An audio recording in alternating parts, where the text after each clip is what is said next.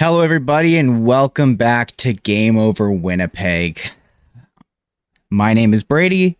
I'll be your host tonight. I am joined by my good buddy Brian Finlayson from Level Flight Podcast. Hello, everybody, and welcome back to Game Over I forgot to mute the stream, so you guys might have heard an echo. But anyways, things are not going well. Clearly, just like the game for the Jets here tonight. Anyways, as I was saying, I'm joined here by my good buddy Brian. Brian, how are you feeling tonight after that loss? Oh, I am just there's so many things that I was just sitting there and just shaking my head at. So that's really I'm pretty sure I hurt my neck from shaking my head so much tonight. So yeah, it was a pretty tough one to swallow. That's for sure. A lot, obviously a 5-1 loss. First goal coming for the Kings being our boy Pierre-Luc Dubois. Sorry, PL Dubois. My apologies. There's a lot to break down here tonight. It'll be a lot of fun. But first, Brian, I'm just going to give you a very open statement. What went wrong tonight? Like, the Jets have been looking good the past few nights, past few games. I don't know about yourself. I was feeling pretty excited on the season, and I feel like tonight was a bit of a crashing back down to ground or back down to earth for the Jets. Where did things go wrong here? well, I think things went wrong in the second, where it was very clear that LA went back to the locker room and schemed a little to figure out how to figure out, because the first period was great. Like, that looked like the Jets that we saw for the bulk of the first two games there, and it's been a very promising start. And now they go into the locker room with the first intermission. I'm sure they're feeling great. They come back out, and suddenly it's all LA. And I think the real issue, though, is we're seeing that the in-game decision making, whether it's by players or coaching, it wasn't good enough. And I think that was where things went really wrong, is because when you see a team that's suddenly just flipped on you like that, there should be a better counterattack, and there really wasn't. And I mean, this is also in addition to the fact that they had to make some decisions, because very early, Gabriel Velarde had what appears to be a very bad leg injury, and I'm really hoping that it's going to be fairly good news. But I'm sorry, when you see that replay, and knees aren't supposed to bend that way. No. So I'm hoping for the best, but I'm not confident that it'll be the news we're looking to hear. Like, immediately you're going to be running a little bit strange, because you have to start juggling when your top line winger is down for the count, and they're gone for the game. So you saw a bunch of different guys rotating up there, but clearly that was among the many things that they had to make the decisions about, and a lot of the things just didn't work for the rest of the game for the Jets, and the things that the Kings changed worked very well for them. And also, it helps when Cam Talbot plays like that year in Edmonton, where he played like 180 games in a season and the playoffs. So I didn't think he was that good tonight, to be honest. Like, I thought he made the saves when he needed to, but I also kind of felt like the Jets just didn't have it tonight. And I think the Velarde injury is, I mean, like, obviously you lose a top line winger, that's going to affect your team going forward. But I'm glad that you did mention the decisions that were made in regards to that injury. Immediately once that happens, the first thing we see is Vladimir Mestikov jumps up onto that line. That was one of the things I actually I wanted to ask you what your thoughts were, specifically on, the choice of bringing, Vladdy off of the fourth line, bringing him all the way up to the top, not disturbing the second line, not disturbing the third line. Do you think that was the right call? What would you have done in that situation? How are you feeling on the mid-game adjustments that were made by the Jets tonight? see, it's interesting because I don't hate bringing Vladdy up to the top line, just because I think that there's aspects of his game that play really well with the playmaking and the scoring of the other two. But I think the issue lies there, though, with, aside from that little bit last year where he was succeeding with, I think it was Wheeler and Ehlers. Historically, he's not been a very prolific offensive guy. And his offensive IQ isn't always what you're hoping for in that situation. I do, though, think his speed and his sort of tenacious ability to really sort of get in there and play a pretty solid game all around. I think it helps, especially with two guys who aren't exactly known for playing that full 200-foot game.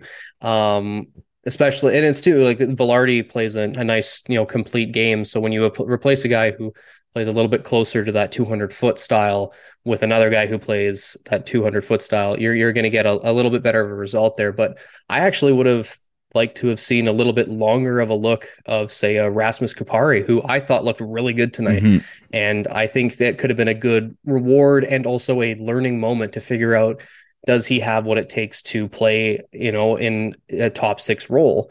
Because since he's been here, he's profiled as like that, bottom six, fourth line center guy. I don't know what we'd get in a situation where he would be in, a top line winger spot. But I don't think it's the worst idea to try it out.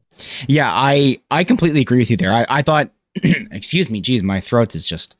I thought Rasmus Kupari had a great game, and he's had a great couple games now. Despite the one big issue obviously was that one goal right near the end of the game of the Calgary game.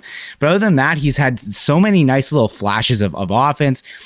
His speed looks like a big part of his game. He looks like he can bring kind of an offensive edge. And so, yeah, I completely agree with you. I would have loved to have seen him get a couple more shifts right off the hop with those two guys. I also would have loved to see even Morgan Barron there, because I think that those two guys can really benefit from having a bigger body guy with them who can kind of go into the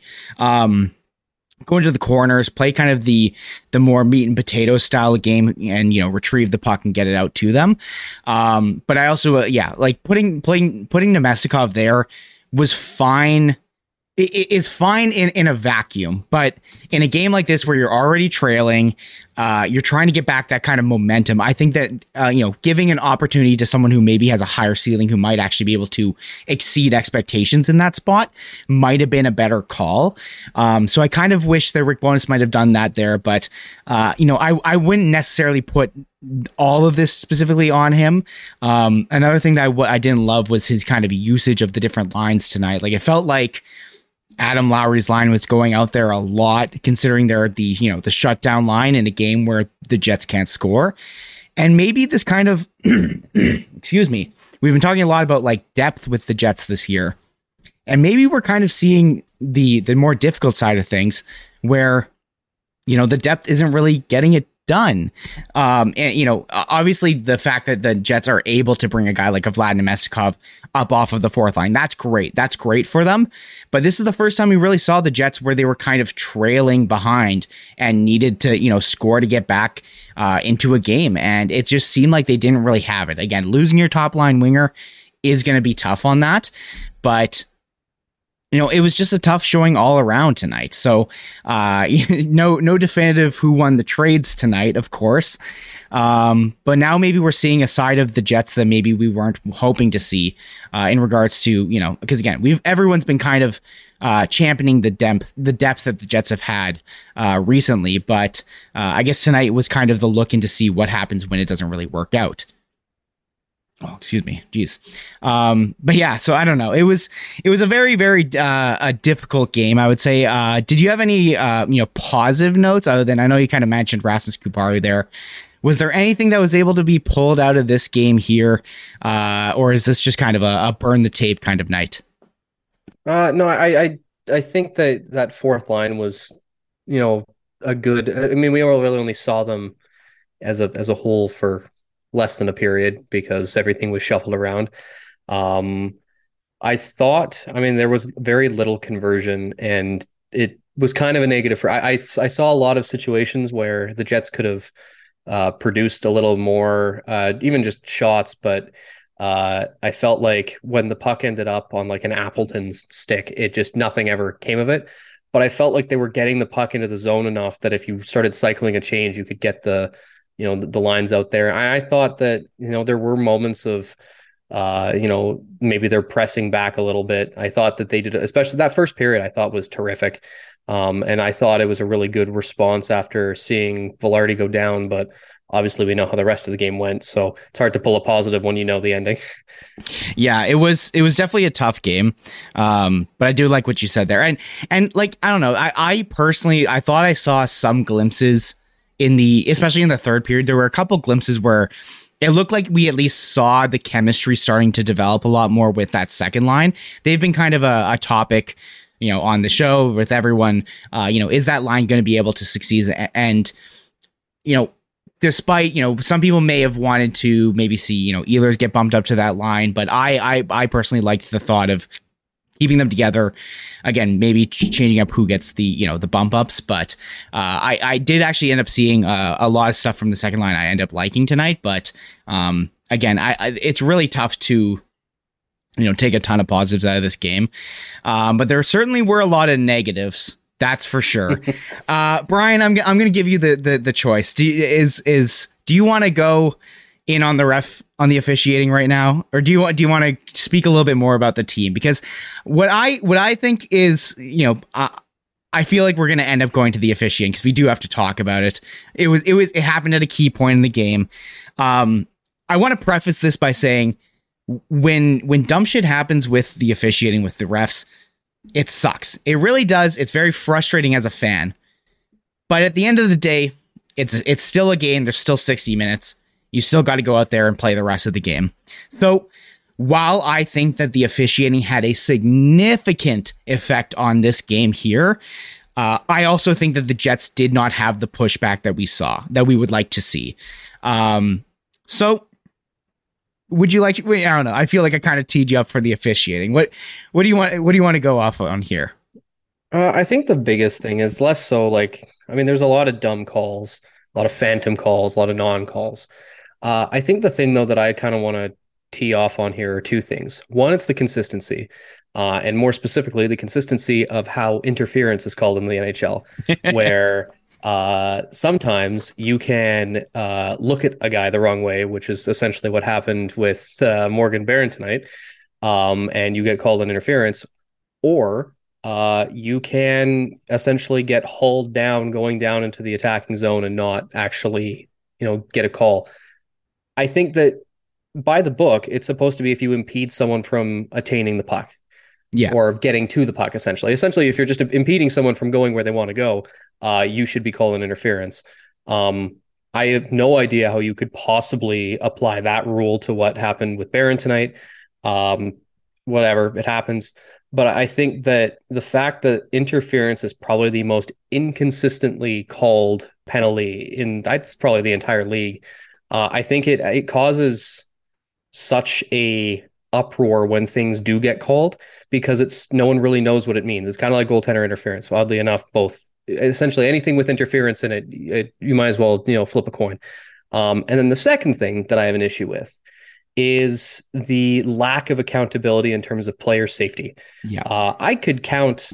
It would now take more than my two hands to say how many times I've seen Cole Perfetti take a shot from behind and then not get any sort of, benefit from the refs and get the penalty call. That should have been at the very least a 2-minute penalty from, I think it was Andreas Englund who hit him from behind very clearly in the numbers. Very dangerous hit. We're very lucky that Perfetti didn't get more hurt there. And somehow the Kings came out of that with the power play because Sandberg got the instigator. I don't understand. And if they were actually, serious about protecting their players, there would have actually been a call there. So I don't know. And then after that, the game just kind of went all over the place. Perfetti came out of the box and decided to make some friends. And then, that was a lot. Yeah, I'm glad you brought up player safety because from that point on, the game just became an absolute circus for at least for the rest of that period. Luckily, of course, you go there and you get some time to calm it down. LA goes, don't take any stupid penalties. We're on the track to win this game. Jets go, we got to win this game. We can't be taking penalties. So luckily it does end up dying down coming into the third period. But what the Dylan Sandberg one to me is so interesting because the whole point with the player safety thing is either one, the players will police the game themselves. That's one school of thought, or the refs have to do the policing. And so in that situation, there was no way for the Jets to, one of the Jets players was the victim in this situation, and there was no retribution in any way. Of course, Dylan Sandberg ends up dropping gloves. Great, happy for, very glad that he was able to, stand up for one of his teammates. But the fact that he gets penalized there, and the very very very obvious call just gets missed is just it's ridiculous in just the swing of things, and that purely is what causes Cole Perfetti to immediately come out and go, I'm going to cross check someone because what I just got cross checked in the back and shoved in the boards. So I'm also glad to see a little bit of pushback. We'll call it pushback from Perfetti. In a different game, maybe you can criticize it for saying, hey, that got things out more out of hand. Some more penalties come up on the board, but. It's just interesting. It's just very interesting to watch the way everything happened. And I don't want to just say that, the refs missed things on the Jets, like the Jets were the victims here kind of thing. It's not that. Like I was tweeting about this earlier. All of this starts with the Morgan Barron. I mean, there's stuff before it, but I think the Morgan Barron one was so very obviously a bad call. And you can tell that the refs knew immediately that was a bad call. What happens, player on the Kings gloves it down. He doesn't have possession of the puck, but he still plays the puck. He's still eligible. He should be at least eligible to be hit there. They call the interference call. It is what it is. Kings go on. Pierre-Luc Dubois gets his like, it wasn't a power play goal. It was right at the end of the power play, but very obviously the pressure from the power play causes that goal. And then immediately after, the refs call a penalty on Trevor Moore, which is a holding call, which is like, he did nothing. He literally did nothing. He was just the guy who was near a guy who fell over after a bad call. So he gets the makeup call, and then everything just kind of spirals from there. And so it really is frustrating from the fans' point of view, because you're going, what's even fair here? Like, should they be, evening it up? Should they not be? Should they just be moving forward and reffing it as they should, which is what the right thing to do is to just call the game as it is. But everything just becomes a train wreck from there after that. And then you miss the call on Perfetti, and it was just bad. And it feels like this is the conversation we have on this show. We have, every year as hockey fans, we are always constantly talking. We all have one or two games that we can remember where you're just like, yeah, the reffing was terrible. I'm sure many Jets fans now are thinking back and going, oh yeah, remember the Wild games against the Wild? Like, just murder happening. And it's terrible from a fan point of view, from a watching point of view. It's terrible from a player safety point of view. Like, what needs to change here? And so, there's no solution here. It's just get better refs, train the refs to be better. The refs need to be better. I don't know. I don't even know where to go from here. It's just such a frustrating thing. But again, like I said, this loss is not on the refs. The Jets still needed to have a better pushback and to come back from this. But unfortunately, they were kind of unable to. I want to ask you, is there anything in specific tonight? Well, you know what? Let's talk a little bit about Pierre-Luc Dubois coming back. Yes. What did you think of the of the reaction from the crowd in regards to Pierre-Luc Dubois? Do you think that the boos kind of maybe fueled him towards that goal? What did you think of Pierre-Luc Dubois in his return to Winnipeg? I felt like I heard his name a lot, and I if he didn't know that the booing was coming, I'd say it probably fueled him. But he knew with some of the stuff that he was saying, and like before the game, essentially saying that, maybe if depending on the reaction, it might change his view on his time here and everything. So I'm like, you're fueling it, so what's coming. So I don't think it fueled him in the moment, but he's obviously a little motivated to just show up and do the things that he can do when he's on and when he's fully present. And I thought that he was tonight, and I felt like fairly regularly he was the one who was getting the chances. Obviously, he scored, which predictable. It feels like whenever there's either a milestone game or a returning player, you could mark it down immediately that they're going to score. So no, it's unfortunate that things ended the way they did with him, obviously, but it was nice to see the fans all riled up, and it's been a while since we've had like a very hostile crowd moment, and it felt like between that and the officiating, there were some rabid fans, which unfortunately the Jets weren't able to use to their advantage, obviously. But no, I thought that Dubois, though, on the ice was what we've seen from him before. He's got that physical dominance, and I will say, took one hell of a shot there from Dylan DeMello, and I loved every second of it. I even love when he kind of got manhandled by Shifley in the defensive zone. Maybe Shifley is just an angry, angry man right now. What and you know what? I've been kind of praising Shifley since the start of this season. How are you feeling on towards kind of the top line? I mean, obviously Velarde now is injured, but how have you been feeling towards Shifley, towards Connor? Because I personally, Connor's one guy, but at least Shifley, like I feel like this year I've seen a lot more effort towards the defensive side of things. He's looked a lot better. He feels more engaged. How are you feeling on him these days? The thing that I'm noticing the most is just the energy he's been bringing to these games.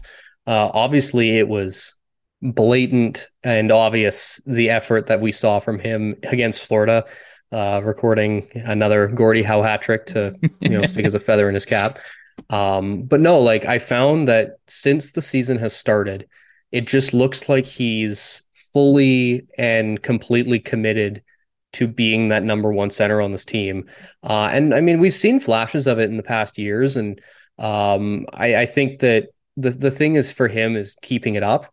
But the first 3 games of this year, I've been very happy with what I've seen out of him. And I think what's good too is if he plays better, even slightly better defensively, it's going to help Connor because Kyle Connor is probably the most frustrating 30 to 40 goal, 70-point scorer that I've ever seen because he can do all these incredible things, but he's also one of the most frustrating to watch off the puck. So if he has to just have a little bit less on his plate because Shifley's, doing just a little bit more, and I think it helps. Obviously, it's going to change now without Velarde, but if you can put someone on that wing who has a semblance of, reasonable defense in their system, I think it helps the trio, but it starts with Shifley because if he goes back to where he kind of just mails it in on the back check, it doesn't really matter what his line mates do. Yeah, I completely agree with you on that. As far as kind of tonight goes, obviously things didn't go the Jets' way. Obviously the injury is going to kind of force some changes. What do you think kind of needs to change between this game and when we play the Vegas Golden Knights on Thursday? Is there any lineup changes you'd make? How do you think that they should kind of navigate the Velarde injury? I know obviously today just pulling Vlad Nemestikov up is kind of what you do. You're just kind of patching the tire. Is that what you do going forward? Or do you start kind of mixing things up a little bit more? And also, is there anyone you want to rag on and any sort of lineup changes other than just the forward side of things that you'd like? Yeah. So firstly, I want to see them try someone in that top line role without moving anything else around.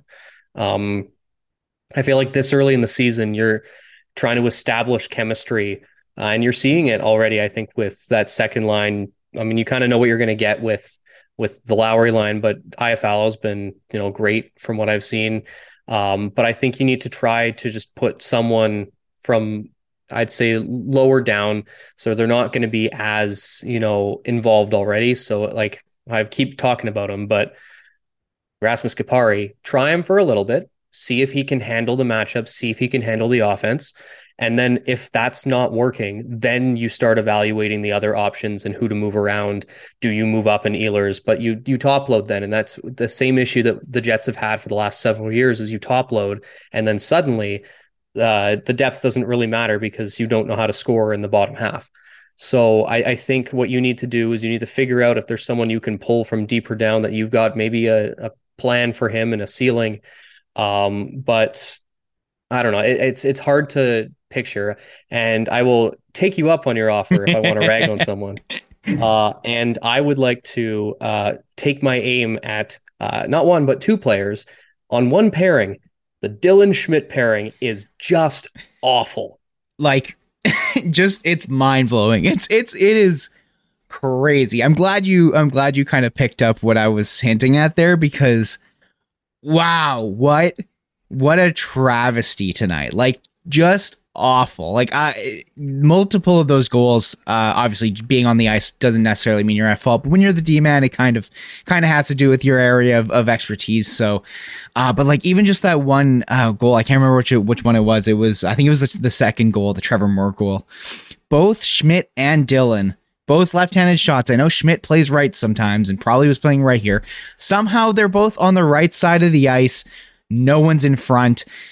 Even one of the later goals, Brendan Dillon's just kind of standing in front doing nothing.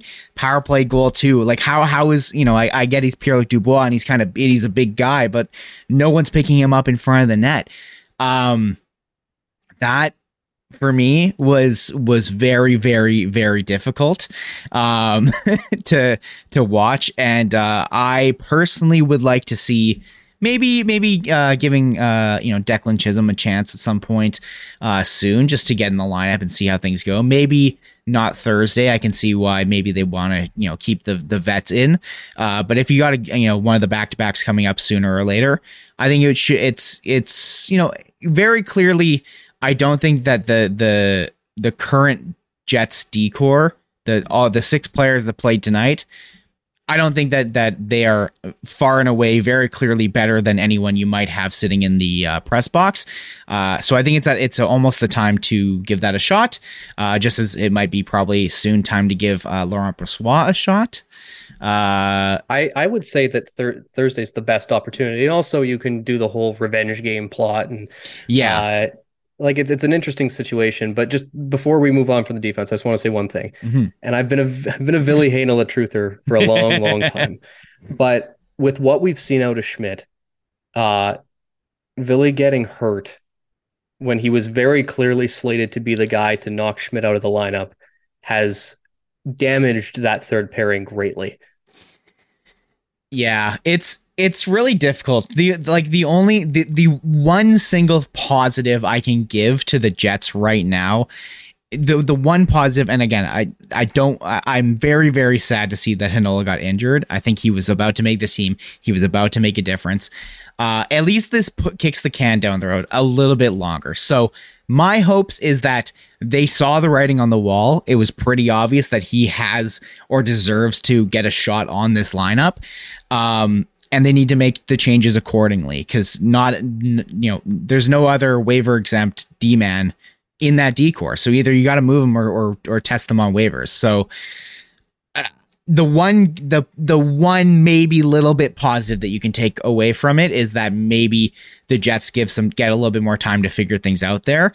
Again, just a positive in the middle of a bunch of shit, to be very clear. Yeah. But yeah, it really, really, really damaged that bottom pair, because it's just stylistically, at least right now, it just doesn't seem like those two guys work together. And for me personally, like, I found between the two of them, I was more upset with Brendan Dillon tonight. Schmidt has had a tough couple games also too. Obviously he has that one really tough icing in the Calgary game, but we're at a point here where I don't know. You're starting to figure out if maybe one of the young guys can definitely come in and take one of those spots from those guys. I really hope that Ville gets the chance once he is healthy. Wishing him a quick recovery. Yes. Before we move on to talking any other things, we'll be asking for questions right away in the chat. So get those ready. The only other thing, like when it comes back to the forward, like, one thing that I would like to see tried on that wing, as much as I love the Rasmus Kupari idea, the Morgan Barron idea, I think those are both good options for trying something and seeing if it sticks. But I also think that Alex Iafallo has got more to give here. I feel like Alex Iafallo, I said this, I think, a couple shows ago, feels like a much more premium, a bit more premium version of what Vlad Namestnikov can kind of bring to the table. And I think that he can provide a worker kind of role, defensive conscience kind of role to maybe one of those top 6 lines. So personally, like, I would love to see what he can do with Scheifele and Connor. But again, he's not like a great scorer or anything. So, but at the same time, like Scheifele and Connor shouldn't need, they don't need to have a guy on their line who is specifically a scorer. Like those guys can do that part. They need someone who can do the rest of the game, right? And also, as far as the third line goes, like we've already seen, Morgan Barron have success with Adam Lowry and Mason Appleton. We've already seen, I guess Vlad Nemestikov in that role there too. So I think there's a lot that can be done on the forward end of things. I would like for them to give a couple things a shot. I'm all for trying things. That is usually things I would like to do first. But, if they're going to try and play it safe and just try to go for, what makes a lot of sense, I think that Alex Iafallo makes a lot of sense in that spot. Yeah, I tend to agree. Like, and it's not like he's unproven. Like, it's not like he's played down in the lineup his whole career.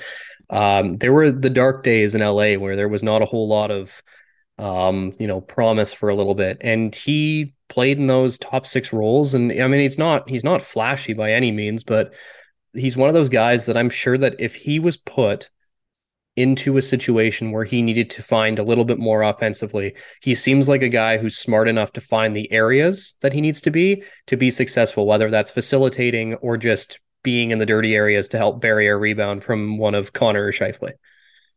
Yeah, I agree. I completely agree there. And Thursday, would you be putting Brossoit out there, or what are you thinking? I think it's the time for it. I mean, Hellebuck hasn't been his sparkling self the first, few games. It's not all him, and there's been a lot of serious, errors in judgment around him that have led to these chances. But I mean, I saw it too, where like there are certain goals that I would very much like him to have back, and I'm sure he would too. But I think early it'd be nice to get, Brossoit into a game just to see if he's, just back to, because he got hurt at the end of last year, but he was looking really, really good after he, kind of took over the Vegas net, because all 13 of their goalies got hurt. And I think that this is the time to try it, because worst case scenario, it's giving Hellebuck a night off early. Best case scenario, you're finding out that Brossoit is still a very good goaltender and a very capable backup who can play more games than what we've been able to do in the last few years. But I think it's also worth mentioning too that, especially in the last few years, obviously he's getting a little bit older now, but Hellebuck has had a historically rough start to the seasons. And because of that, I'm not overly concerned yet, but it's nice to have Brossoit to fall back on, that if for whatever reason this carries on longer than we would like, I'm not terrified to put him in the net like I was maybe last year with Dave Riddick. Or even the fact that before we signed Brossoit, there was a brief moment there where I thought that we were legitimately planning on going into the season with Colin Delia back there. Yeah, it's I actually like Colin Delia more than most people. I think I think that he's decent, but definitely nowhere near. Would not be comfortable going into the season with him as our backup. That's for sure. I'd love to see him too doing a lot more with the Moose this year, because it'd be nice if they could also get some confidence down there, because they've had plenty of games over the last couple of years where they should be winning and their goaltending has just let them down. Yeah, it's the Moose are an interesting team. I don't know enough about them. I just know that they've got all the young guys playing there, and just naturally are very fun. But when it comes back to like Brossoit, like I'm just glad that the Jets hopefully, like I said, have a backup that can steal some games from Hellebuck, because there's no goddamn way he should be playing 65 games or whatever he played last year. I'm not sure. So hopefully Brossoit can come back into form. And yeah, I think it's just natural to play him against the Vegas Golden Knights, just because, give him his old team, I feel like that's just kind of natural, and it is about time that we give Hellebuck a bit of a rest. And I'm glad that you point out that he hasn't had the greatest start to the season. While again, I don't think that we can blame him necessarily for tonight's loss, or even the loss against the Calgary Flames. But at the same time, you got to hope that your starting goalie, your Vezina caliber goalie, can be a little bit better than he was. All right. Before we get out of here, just a couple questions. If you guys have any other questions, please huck them into the chat. From Top Line Media, can Kyle Connor be productive without two drivers? Ooh. That's a tough one because I'll be honest, I've done a lot of thinking on this because I think that he has the skill set to be one of the most prolific goal scorers in the league.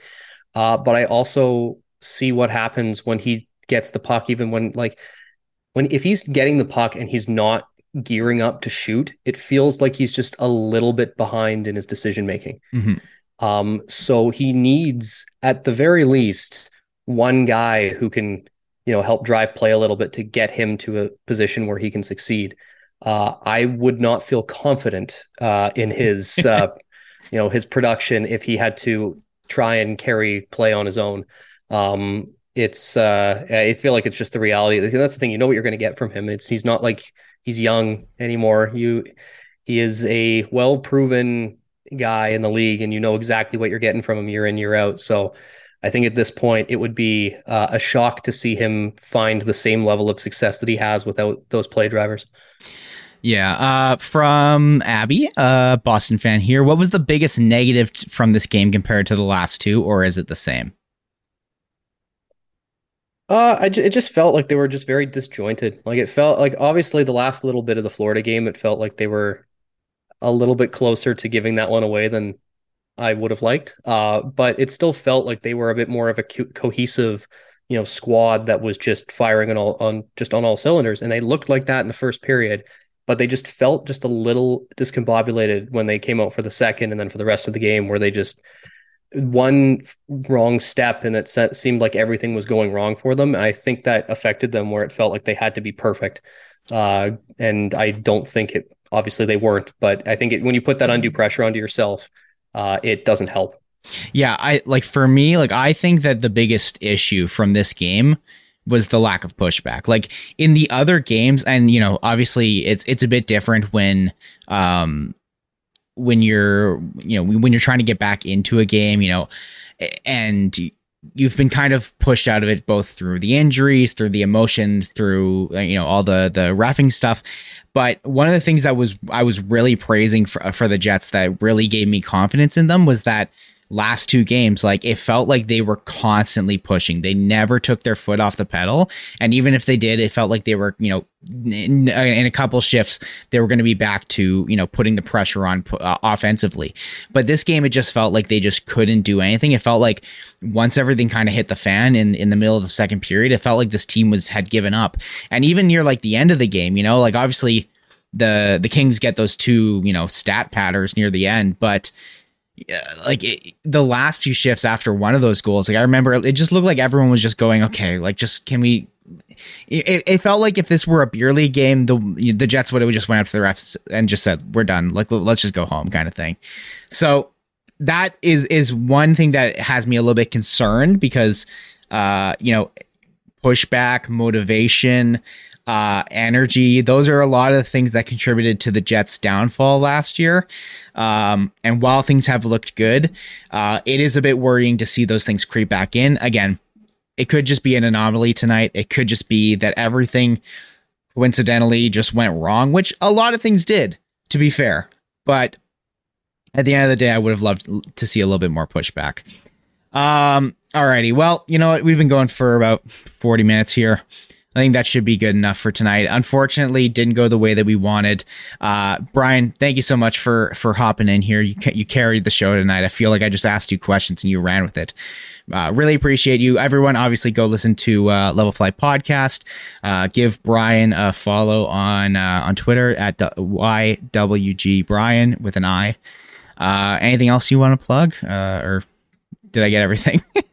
Well, I will just say, we are recording our 50th episode of Level Flight Podcast, tomorrow. So that will be coming out on Thursday morning. So make sure to go, and listen to that. And then, yeah, just, follow me on Twitter to hear my very odd musings. And one more thing I did see in the chat here to answer, Jay. Yes, I am wearing a pitching ninja hat.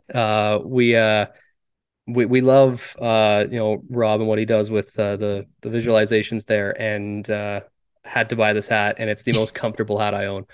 I saw that question and I'm like, I'm worried that this is like like a wrong an innuendo type of thing that I'm missing, but I do now see that it is in fact a ninja in a baseball. So you know what? Yes. Anyways, let's wrap this up here. Brian, thanks again. Everyone, obviously go follow Brian, follow at SDPN Sports, follow at NHL Chunky, at Kenty Size, Liz Hood, all the stuff, like the stream, follow, subscribe, all that stuff. Anyways, thank you all for watching. Liz will be joining you guys on Thursday after the Vegas Golden Knights game. I'll be going to the game. Hopefully it should be a fun one against the former Stanley Cup champions. But once again, thank you for tuning in. Have yourselves a good evening. Peace out.